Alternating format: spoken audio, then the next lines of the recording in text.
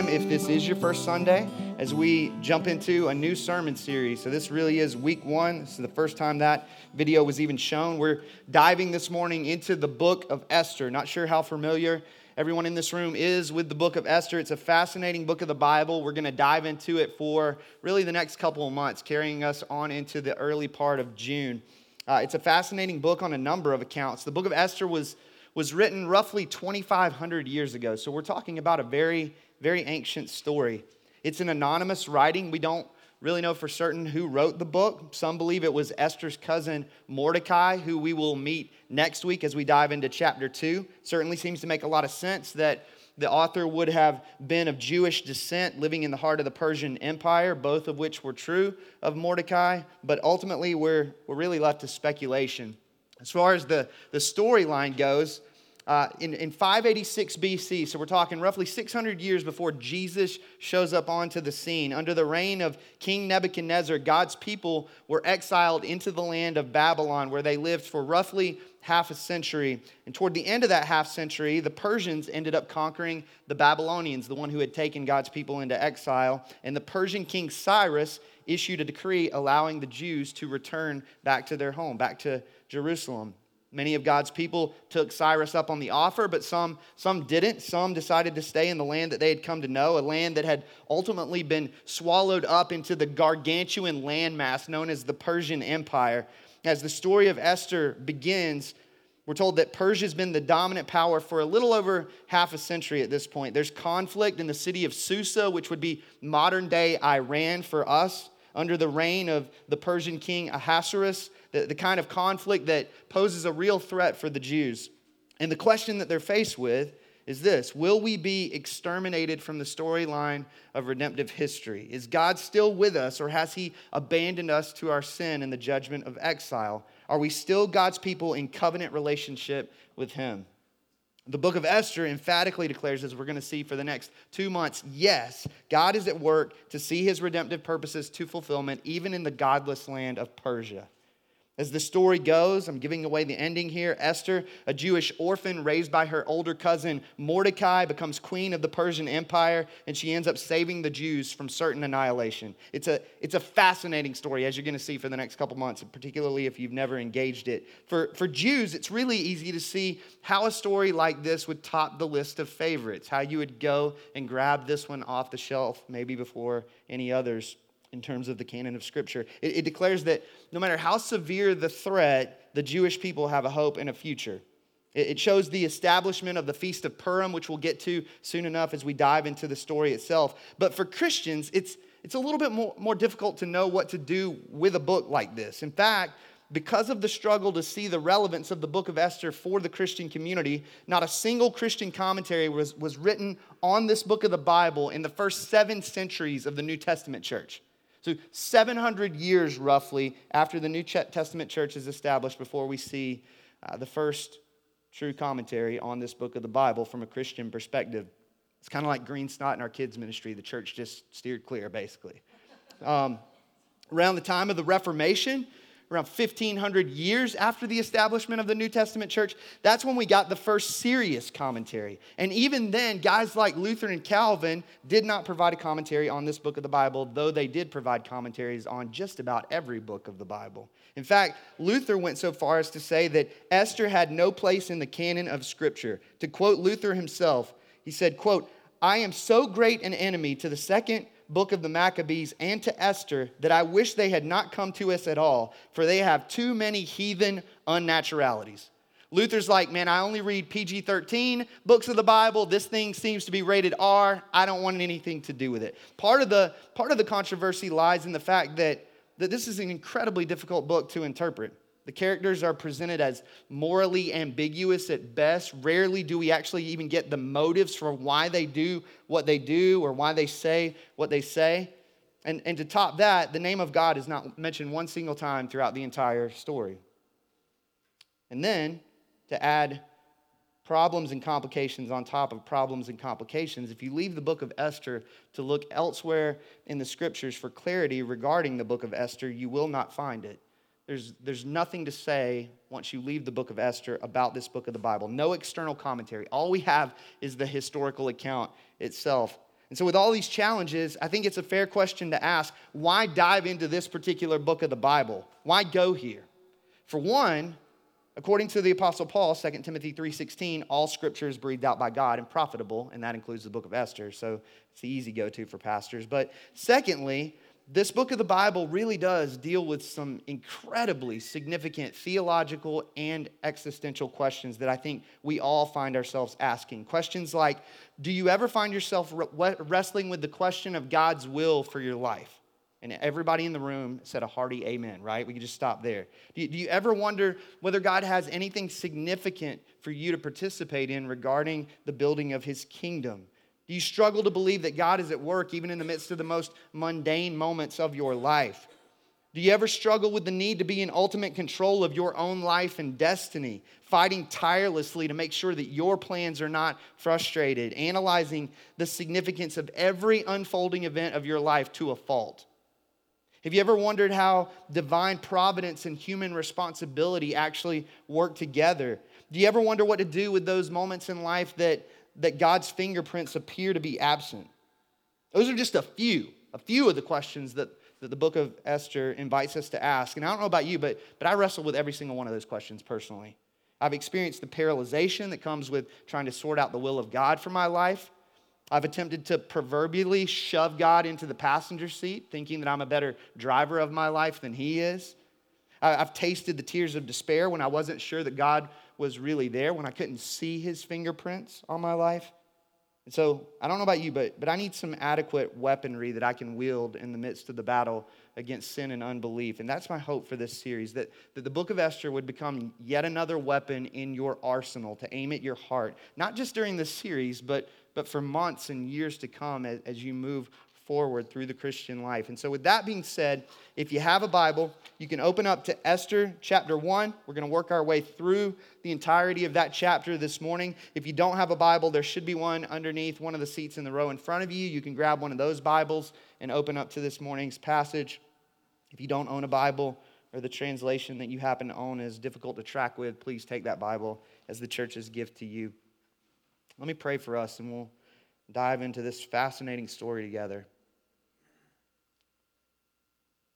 God, I would imagine that most every one of us in this room have wrestled with the questions that I just presented to us all. The question of what your will is for our lives, the question of how your sovereignty and providence collide with human responsibility, how the two work together, the question of whether or not there's a ceiling on our prayers, as to whether or not they make it beyond that ceiling to you at times, whether or not you're absent when we can't see your fingerprints. I would imagine that many of us in this room have exhausted ourselves trying to figure out the intricacies of what's going on behind the curtain as you, the greatest and most powerful Oz, work in our lives for your glory and our joy. We want to figure it out. We want to attempt to lift up the hood, so to speak, and see what's underneath and understand it all. And I don't think we get that luxury, as we'll see in this story, but we do get the encouragement of knowing that, like the great Aslan in C.S. Lewis's Chronicles, that you are always on the move. You're always on the move for your glory and redemptive purposes, and you're always on the move for the good and joy of your people. Pray that we would see that this morning. Pray that if any are in this room this morning, not followers of Jesus, that they would see that all other kings and kingdoms crumble. They would see the folly and the weakness of even the greatest powerhouses that have existed throughout human history, and would see, Jesus, that you are a good, glorious, and gracious King worthy of worship. Holy Spirit, would you move? Would you stir in our hearts and our minds this morning? And would you work to change us, to conform us to the image of the good King Jesus? It's in his name I pray. Amen. All right, let's get after it. Verse 1. Now in the days of Ahasuerus, the Ahasuerus who reigned from India to Ethiopia over 127 provinces, in those days when King Ahasuerus sat on his royal throne in Susa, the citadel, in the 3rd year of his reign, he gave a feast for all his officials and servants. The army of Persia and Media and the nobles and governors of the provinces were before him, while he showed the riches of his royal glory and the splendor and pomp of his greatness for many days, 180 days. And when these days were completed, the king gave for all the people present in Susa, the citadel, both great and small, a feast lasting for 7 days in the court of the garden of the king's palace. All right, this is a grade schooler's dream for a literature course. If you had to write a book report on the book of Esther, the author makes it a relatively easy task. Right off the bat, you're given the who, the what, the when, and the where of the story. The who, King Ahasuerus. Ahasuerus is the biblical name for Xerxes. It's the very same Xerxes that you encounter in movies like 300. This is the Xerxes that fought the Greeks at the Battle of Thermopylae, the Xerxes who was ultimately defeated at the Battle of Salamis. From this point on, you'll hear me use the two names interchangeably. Ahasuerus is Xerxes and Xerxes is Ahasuerus, but Xerxes is a little easier to pronounce, so probably going to go there more often than the other, just so you know. Xerxes was a very powerful man. He inherited the Persian Empire from his father, the largest empire to exist up to that point in human history. He was 32 years old at the time that he became king. That is terrifying in and of itself, is it not? One of the greatest achievements in his life was the completion of the palace that his father began in the city of Persepolis. And within that palace, on one of the foundation stones, you get an idea through an inscription of how the king perceived himself. The inscription reads, quote, "I am Xerxes, the great king, the only king, the king of all countries which speak all kinds of languages, the king of this entire big and far-reaching earth, the son of King Darius, the Achaemenian, a Persian, son of a Persian, an Aryan of Aryan descent." If you hadn't figured it out, the great King Xerxes thinks very highly of himself. You'll see that throughout all of chapter 1. He was essentially the king of the known world. Even the language of 127 provinces. There were other ways to communicate the nature of the rule and reign of King Xerxes, but the author wants us to understand and see just how great and powerful this king truly was. He reigned and ruled over roughly 3 million square miles, a little smaller than the landmass known as the United States of America. He was truly great. He was worshipped as a god by his people. One of the terrifying realities of the setting of this story is that it's a land of irrevocable law, which verse 19 tells us. But it's irrevocable law put in place by a king who's whimsical, a king who's arrogant, and a king who is incredibly morally depraved. As we'll see throughout the entirety of chapter 1 and on as we go. The where of the story, according to verse 2, is the city of Susa, the fortified city and capital of the Persian Empire. One of a few capital cities, in fact. The weather in the cold season was perfect in Susa, and so it was the city that the royal court would snowbird in the cold winter months, you might say. It was the Florida Panhandle of the Persian Empire. You can get your mind around that. The palace in Susa was established, geographically speaking, as a place of high elevation, with the idea that the people would have to look up to see the great King Xerxes high and exalted. And in return, the king would look down on his people from his royal throne. So you're getting all these descriptors of just how glorious the king truly is, even in the when and where of the story. The when, according to verse 3, is the 3rd year of his reign as king. Not long before the king is to go to war against the Greeks in an effort to expand his empire. So the king is right around the age of 35 as the story unfolds. The what of the story, which becomes a recurring theme in the book of Esther, you'll see it over and over and over again, is a banquet. In fact, you see 3 of them in chapter 1 alone. At this time and place in human history, rulers would use banquets. They would put them on in order to show their greatness, to put their glory on display, and to sustain the loyalty of their subjects. Xerxes essentially getting ready for the war against Greece, and he's likely rallying support amongst his people and military leaders as the story begins. According to verse 3, all of the king's officials and servants are in attendance. You've got nobles, you've got governors, you've got military who are on site, which had to be a ton of people because according to the historian Herodotus, the king's bodyguard alone, get this in your mind, the king's bodyguard alone included roughly 2,000 horsemen, 2,000 lancers, and 10,000 infantry.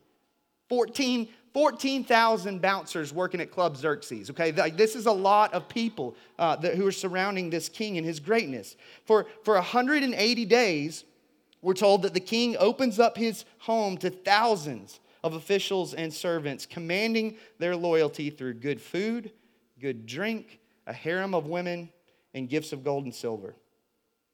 180 days. Remember that time that you and Jim Beam became such good pals that you forgot 6 months of your life? Probably not, right? None of us have gone there. The most ethically questionable experience in this room probably involved a week-long experience at a seedy resort in Cancun. This is a whole nother level that we're meant to see of debauchery as we encounter this king and his kingdom. According to verse 5, we're told that the king establishes a second banquet, this time for the people of Susa, a feast lasting 7 days. And all the city, both great and small, invited to the king's palace, many of which were probably, honestly, on the serving teams who helped to create that 6-month throwdown that took place for the king's bodyguard and officials and leaders. One day, you're living off a diet of bread and water. The next day, you're hanging out with the king and his VIP. But here's the reality of it all. The great King Xerxes doesn't establish these lavish banquets for the love of his people. He does so to show, verse 4, the riches of his royal glory and the splendor and pomp of his greatness. It's all about the glory of self, the great King Xerxes. And we see it as the story continues on in verse 6. It says, there were white cotton curtains and violet hangings fastened with cords of fine linen and purple to silver rods and marble pillars, and also couches of gold and silver on a mosaic pavement of porphyry, marble, mother of pearl, and precious stones. Drinks were served in golden vessels, vessels of different kinds, and the royal wine was lavished according to the bounty of the king. Now you get a description of the king's palace. This was a time in which the Persian Empire was still relatively young. For most people in that day and place, life was difficult. Food was a little hard to come by. Even those producing works of art that to this day are marveled at, they struggled to make ends meet. Meanwhile, the king is living in unparalleled luxury. What's the most lavish event that you've ever been to? Maybe a wedding reception, a business-related black tie affair. My guess is that most of us have probably never been to a party filled with people walking on and sitting on things that most of us would keep in a vault. That's my guess, right? 24-karat couches. Those hip-hop artists that wrote in the 90s about their opulent lifestyles and brought that into the realm of hip-hop were never rapping about 24-karat couches. Bruno Mars, when he sings about 24-karat magic in the air, I don't think this is what he's talking about. Even Chip and Joe opt for shiplap, which, by the way, a lot cheaper and still looks pretty.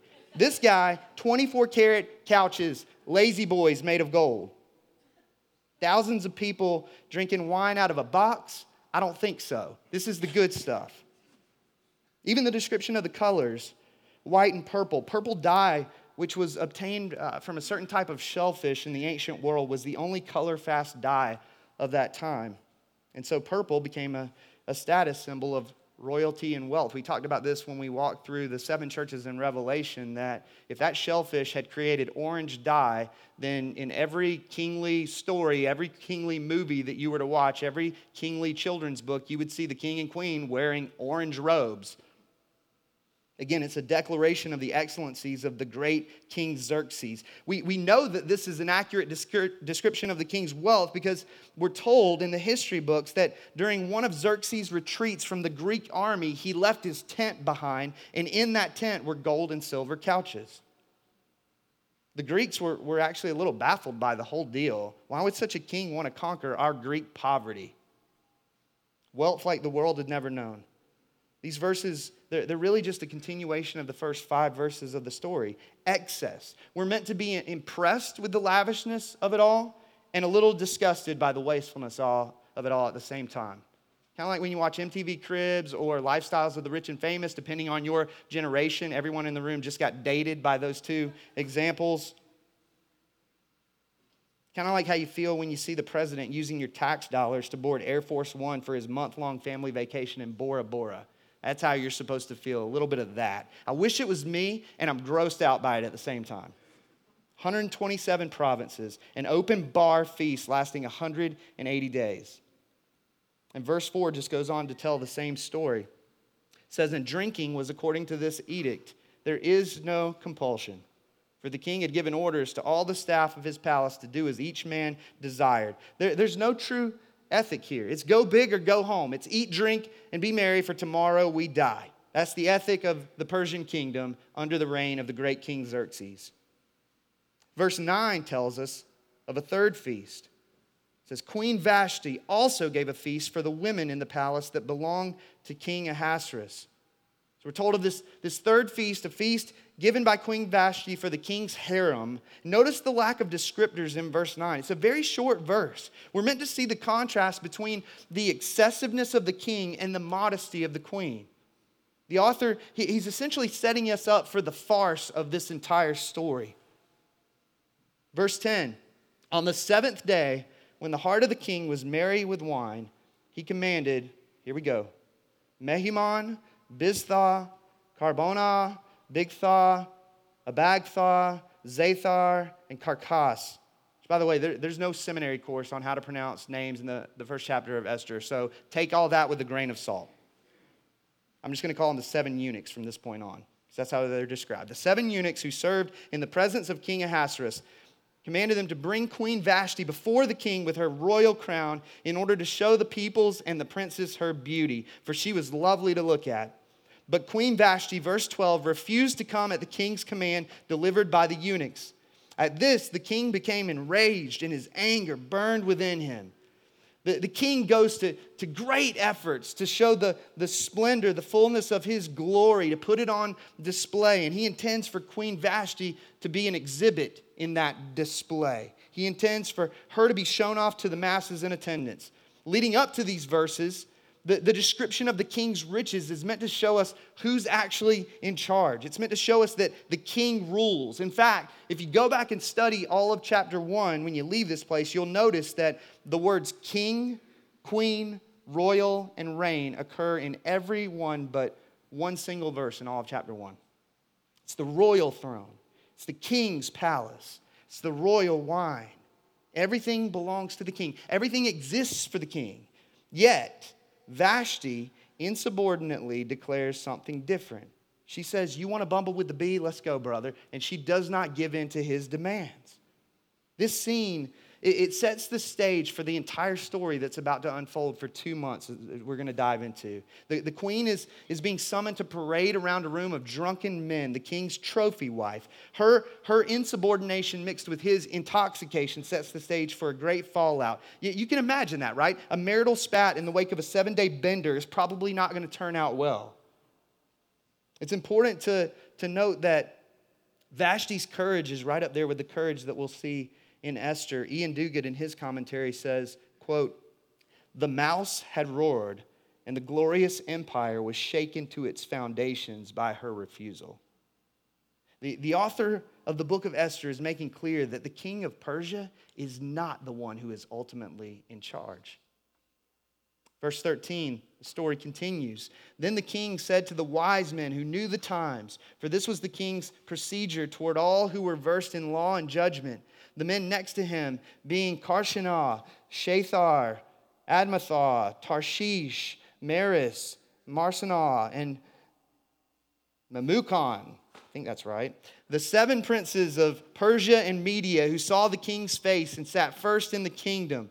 According to the law, verse 15, what is to be done to Queen Vashti because she has not performed the command of King Ahasuerus delivered by the eunuchs? The king goes to his advisors, the best of the best, those who sat first in the kingdom. His inability to control the will of his wife has turned into a matter of domestic policy now. Verse 16, then Memucan said in the presence of the king and the officials, not only against the king has Queen Vashti done wrong, but also against all the officials and all the peoples who are in all the provinces of King Ahasuerus. For the queen's behavior will be made known to all women, causing them to look at their husbands with contempt, since they will say, quote, King Ahasuerus commanded Queen Vashti to be brought before him, and she did not come. This very day, the noble women of Persia and Media who have heard of the queen's behavior will say the same to all the king's officials, and there will be contempt and wrath in plenty. In other words, O glorious King, if your wife refuses to obey even your commands, what does this mean for our marriages? By the way, the moment you have to force the respect of your wife, you're probably not a very respectable husband. Verse 19, if it please the king, let a royal order go out from him, and let it be written among the laws of the Persians and the Medes, so that it may not be repealed, that Vashti is never again to come before King Ahasuerus. And let the king give her royal position to another who is better than she. So when the decree made by the king is proclaimed throughout all his kingdom, for it is vast, all women will give honor to their husbands, high and low alike. This advice pleased the king, you think? This advice pleased the king and the princes. Then the king did as Memucan proposed.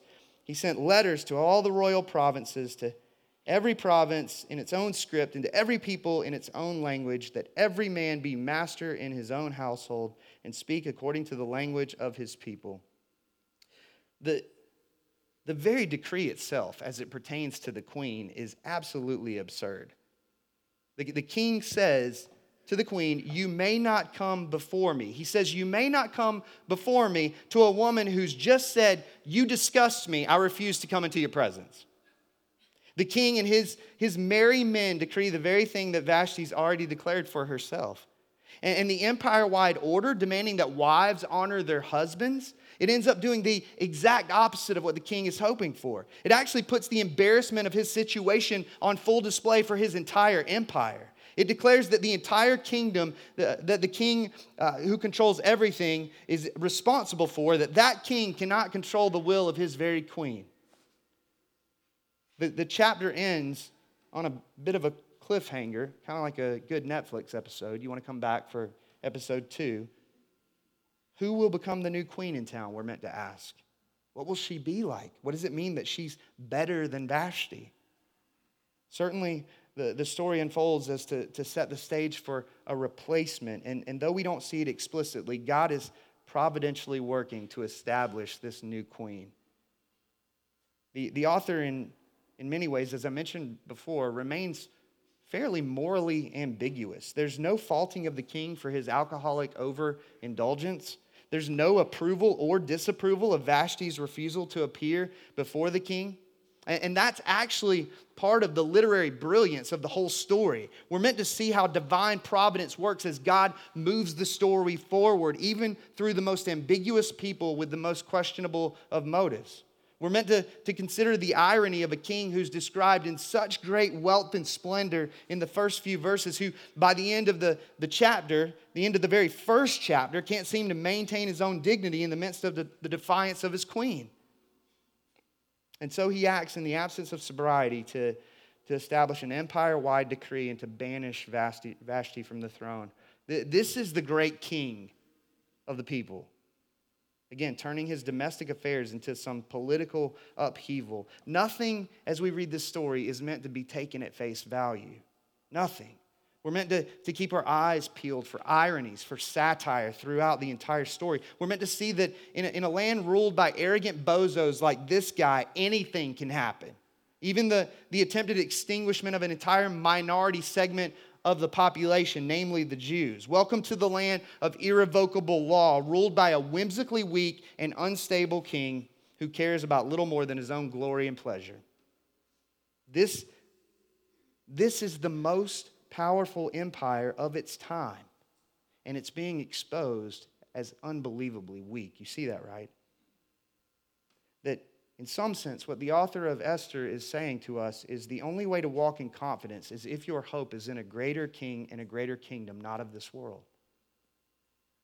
This story it's just as much for us as it is for its original audience. For one, we're meant to, and this is maybe the most difficult piece of it all, we're meant to see a bit of ourselves in the great King Xerxes. Just so happens that the harem of women is digital these days. Just so happens that the display of self-glory and greatness happens to take place one social media post at a time. We're a lot more like Xerxes than we'd like to think, if we're honest. Not only that, though we may not face persecution based on our nationality, which is what we'll see as the story unfolds for the Jews, we do live in a world in which our beliefs as Christians are in direct conflict with a number of opposing worldviews that surround us. A different allegiance to a different king, trying to sort out how to live out that allegiance in our time and place in human history. And then, on top of that, there's our struggle with the perceived invisibility of God. He may have parted the Red Sea and raised Jesus from the dead as we celebrated last week, but we struggle to see him flex in our lives, don't we? Our dreams go unfulfilled, sometimes even godly ones. We don't know what to do with that. What are you thinking, God? What's your sovereign plan? Doesn't seem to make sense to me. I want to do this for your glory. We wonder what he's doing. He remains hidden, his will unseen oftentimes. Coming back to that issue of allegiance, the book of Esther is incredibly helpful in that it essentially, you could say, shows the emperor as having no clothes.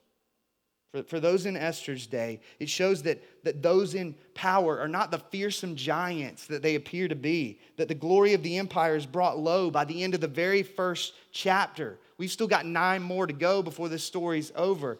And already we see the weakness and folly of this king and his kingdom. We're meant to look around, to identify the competing worldviews of our day, and to see those proverbial emperors as also having no clothes, to see the folly of assimilating our lives and our families to the cultural whims of the day. As Ian Duguid says in his commentary, he says, "It is easy for us to be dazzled by the empire's ostentatious show, but it is empty of real power at the center. The empire of this world is a glittering hologram that has no real substance. True value," he says, "lies in the values of an altogether different empire." Aren't you glad there's a better king and a better kingdom? Unlike the law of King Xerxes, God's law is for the good of his people. Jesus is the kind of king who invites his people into a loving, intimate relationship with him. As Karen Jobes says in her commentary, the leadership of Jesus was motivated not by his own personal fears and anxieties, which you know Xerxes had to be filled with. She says, but by the needs of those he governs as king of the universe. That Jesus' eternal banquet will far exceed the banquet of the great King Xerxes. That like Xerxes, Jesus will call for his bride, but it will not be to shame her, but rather to overwhelm her with his grace. Xerxes, as we see in chapter 1, uses his bride, treating her as an object to satisfy his needs. Jesus, meanwhile, died for his bride, giving himself up for her in order to rescue her in her moment of greatest need. Jesus, you could say, died for the Xerxes in all of us. Coming back to Duguid in his commentary, he says it this way. I love this. He says, far from regarding her as a beautiful object existing solely to feed his pride and pleasure, Jesus took one who was by nature completely unattractive and gave himself for her, laying down his own life for his people. It was while we were still dead in our transgressions and sins that Christ gave himself for us, his life as a ransom for the ungodly. Everything we have, even the very righteousness in which we are clothed to appear before God, comes from his good hand. How can our hearts not be touched again with fresh love for a king who has loved us so freely and so graciously? That what we're meant to see, even in verse 1, is that we would be foolish not to respond to the invitation of such a good and glorious king as Jesus Christ is. And that if we do refuse his invitation, like Queen Vashti, we will be banished from his presence forever. We have to do something with this resurrected Jesus, even going back to last week. Doesn't matter how much prosperity we have, how much comfort, how much power we might experience in this life. Even Jesus himself asked the question, what will it profit a man if he gains the whole world and forfeits his soul? That you and I are invited into this eternally glorious banquet of the eternally glorious King. If you're not a Christian, come to him now and bend your knee for the very first time. And know this, that King is at work in your life even when his fingerprints appear to be absent. He's always at work. We subtitled this series, The Silent Sovereignty of the Unseen God, for a reason. The book of Esther goes to great lengths to show us that God is always at work through ordinary events and flawed people. He's always bringing his redemptive purposes to fulfillment. Again, one last quote. Karen Jobes, she says, in her commentary, the major theological point of the book of Esther is that God fulfills his covenant promises through his providence. The major point of contemporary significance is that God unfolds his will for individual lives through that same providence. God continues to work through providence, through seemingly insignificant events to call people in every age to himself. That if you've ever wanted to know God's will for your life, I'm giving it away in episode 1 here. His will is being revealed to you day by day in the ordinary unfolding events of your life. That's how God works. Jobes goes on to say, the author is suggesting that beneath the surface of even seemingly insignificant human decisions and events, an unseen and uncontrollable power is at work that can be neither explained nor thwarted. That again, as you heard me pray earlier, like the great Aslan in Lewis's Chronicles of Narnia, the King, Jesus, is always on the move. And this is no whimsical king. This is no arrogant king. This is no unstable king. This is no unscrupulous king. This is King Jesus, who is good, glorious, and gracious. The book of Esther tells us the story essentially of a reversal of destiny, as we're going to see as we dive into it further, which points to the greatest reversal of destiny that the world has ever known. That at the cross of Jesus Christ, Jesus took our destiny of death upon himself so that you and I might live. This series is going to be a pretty wild ride. I hope you stick around for it. I hope you tell people who weren't here this morning to go podcast it and engage it from its beginning stages. I hope that as a result of it, that you become all the more grateful that Jesus is King. And I hope that you become all the more trusting of the providential hand of Jesus in your life as your King. In a moment, we're going to move into a time of worship in a variety of ways. From now until the end of the service, the communion tables will be open. If you're a Christian, that meal is for you. We take the bread representing the broken body of Jesus and dip it in the cup representing his shed blood. Just invite you to sit with the reality of just how good, glorious, and gracious the great King Jesus really is, and all that he has accomplished for you in that great reversal of destiny as he took your death to give you life. And then come when you're ready and receive of the elements. We'll also worship through prayer. If you want someone to pray with or for you, there will be people in the back to do so throughout the remainder of our service. And we're also going to engage in a time of worship through singing, where we get a chance to sing to this good, glorious, and gracious King. Even going back to last week, we don't worship a dead Jesus. We worship a risen King. We have an opportunity to sing to him with our very lips and to leave here and to sing with our lives.